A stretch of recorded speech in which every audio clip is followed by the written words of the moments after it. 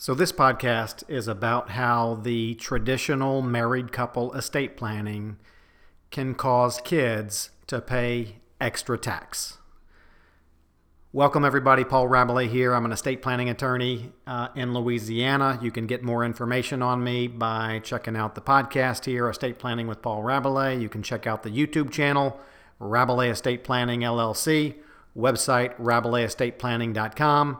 Check out one of my books. And so this is one where this potential problem often gets overlooked.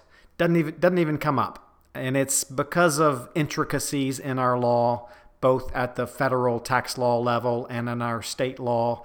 And it's a combination of the way things used to be done, perhaps shouldn't be done the same way now, and just, people haven't adjusted. So really what I'm about to go over is how when married couples set up their estate planning the traditional way, which I'll define in a moment, then after the parents die and the kids start selling things, whether it was investments or real estate, oftentimes a lot of unnecessary capital gains tax has to be paid by the kids that could have been avoided. So let's jump right to it. First, I'll talk about the traditional estate planning that married couples would typically engage in, with the primary emphasis on avoiding estate tax, what couples would do, and you could read and listen to and watch lots more about this in other videos, especially older ones and older writings, is the married couple would set up their wills or set up that trust so that when the first spouse died, the wills or trust were arranged so that the assets of the first spouse to die, that spouse's separate property, that spouse's one half of the community property, would not be lumped into the estate of the surviving spouse. And the way that would be done could be done through a variety of different terms, many of which do the same thing, but sometimes it would be stated that when the first spouse dies, those assets of the first spouse to die would go into you could call it some people called it an AB trust. Some people called it a family trust, survivors trust. Some people called it a credit shelter trust, bypass trust. Some people would call it a Q-tip trust. If people had wills in Louisiana, they would leave their spouse the usufruct of what they had. And all of those things would be designed so that the assets of the first spouse to die would not be included in the estate of the surviving spouse for estate tax purposes, because that was real important. And also, in traditional estate planning, the capital gains tax at best was an afterthought. And what would happen is when the first spouse dies, our federal capital gains tax law says that in community property states, of which Louisiana and Texas and other Southwest along the West Coast states are community property states, all of the community property gets a step up in basis when the first spouse dies. And that's a good thing. So if mom and dad bought some stock for $2 a share and they kept it for many, many years, and when dad died, it was worth $50 a share, but dad only owned half of it because it was community property, well, all of the stock, both dad's half and mom's half, got a step up. And so that really helped mom out when she needed to sell stock after dad died. So that's a good thing. And then under traditional estate planning, and let's say it was 100 shares, when mom later dies, well, mom continues to own her 50 shares, but dad's 50 shares, somehow it became irrevocable, or it went into an irrevocable trust when dad died, or he left mom usufruct, and mom didn't own those shares. Those, dad's 50 shares were not included in mom's estate. which in old days was great for estate tax purposes, could have avoided a 55% tax.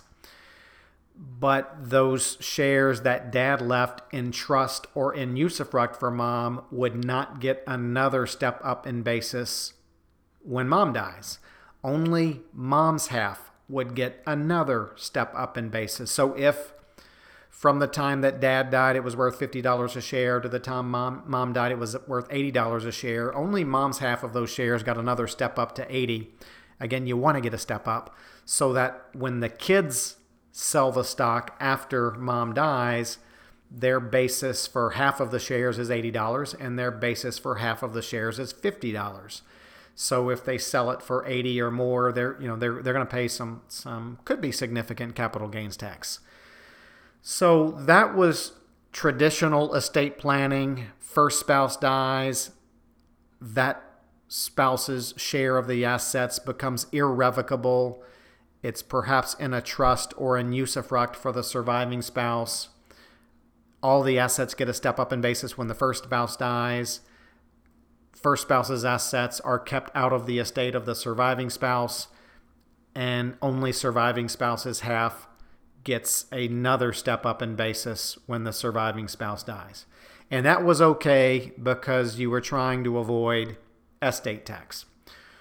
Well, now fast forward to 2018 and beyond, with a combined estate tax exemption of $22.4 million for a married couple, or $11.2 million for each spouse. And with these somewhat new portability laws that allows the surviving spouse to use any part of the $11.2 million exemption that was unused by the first spouse to die, it's really, the estate tax is for 99.8 or 9% of families, estate tax is a non-issue. So who cares if the estate of the first spouse to die assets get lumped into the estate of the second spouse to die? You combine it all together, it's not going to be $22.4 million. So in the traditional estate planning, you had to forfeit the second step up in basis on the first spouse to die's assets. Now it's different. Avoiding estate tax is a piece of cake. Keep the total assets under $22.4 million, but we want to get what's called the double step up in basis on everything. So we want to set it up so that when the first spouse dies, those assets get included in the estate of the surviving spouse, because the assets that are in the estate of the surviving spouse get another step up in basis when the surviving spouse dies. So how do you arrange for the first spouse to die's assets to be included in the estate of the surviving spouse? Well, you do it through your will or trust, and you do what we didn't do, 15 years ago. A simple option is create your will or trust in a way that you leave everything to your spouse. Husband says, when I die, I leave ownership of what I have to my spouse. Married couple in their joint trust says when the first spouse dies, the surviving spouse can revoke the entire trust, and that's going to make it included in the estate of the surviving spouse. Why wouldn't you do that? Well, for a couple of reasons. One is, let me kind of take the obvious one, the blended family situation. Maybe husband doesn't want his wife to own everything because she'll leave it all to her kids. Nothing will make it back to his kids. So there still may be some reasons to provide that when the first spouse dies, things become irrevocable. And then when the surviving spouse dies, those assets of the first spouse to die, or what's left of them, must revert back to the heirs or beneficiaries of the first spouse to die. So we're talking a lot of spouse to die, first, second, step up, but you may need to rewind this a couple of times and listen to it.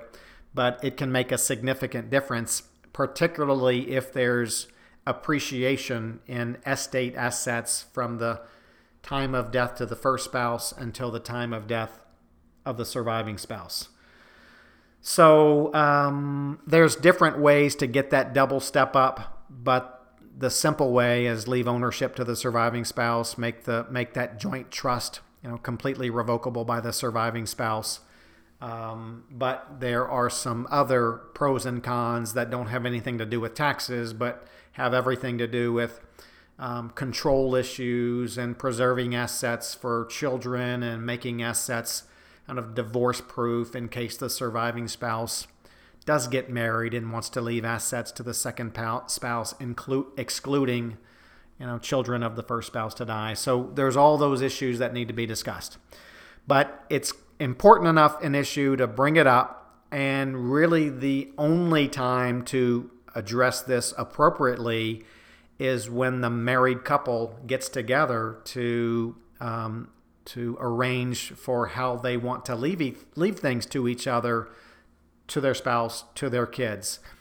Once one spouse dies, it's too late. What was written becomes etched in stone when the first spouse dies, and you've got to follow that. So often overlooked. A lot of time married couples are thinking how they want to leave it to the kids after they're both gone. Who's going to be in charge? Who's going to be the executor, the trustee, power of attorney?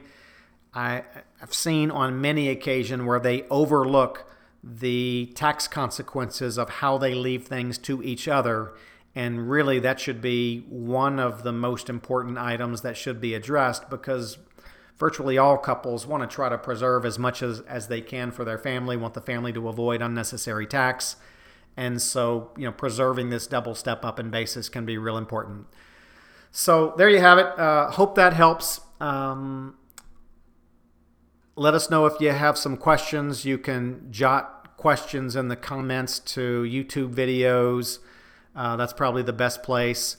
If you've had any experience with this, with parents or personal experience that you can share to help other people who are listening, watching, reading, feel free to add those positive comments to the material. The more you get educated, the better. Too many people these days are saying, I didn't know, I wish I would have known, my father must not have known, my husband must not have known.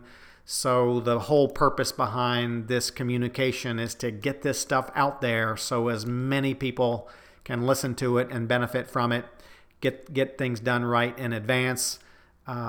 So hope it helps. Have a great day.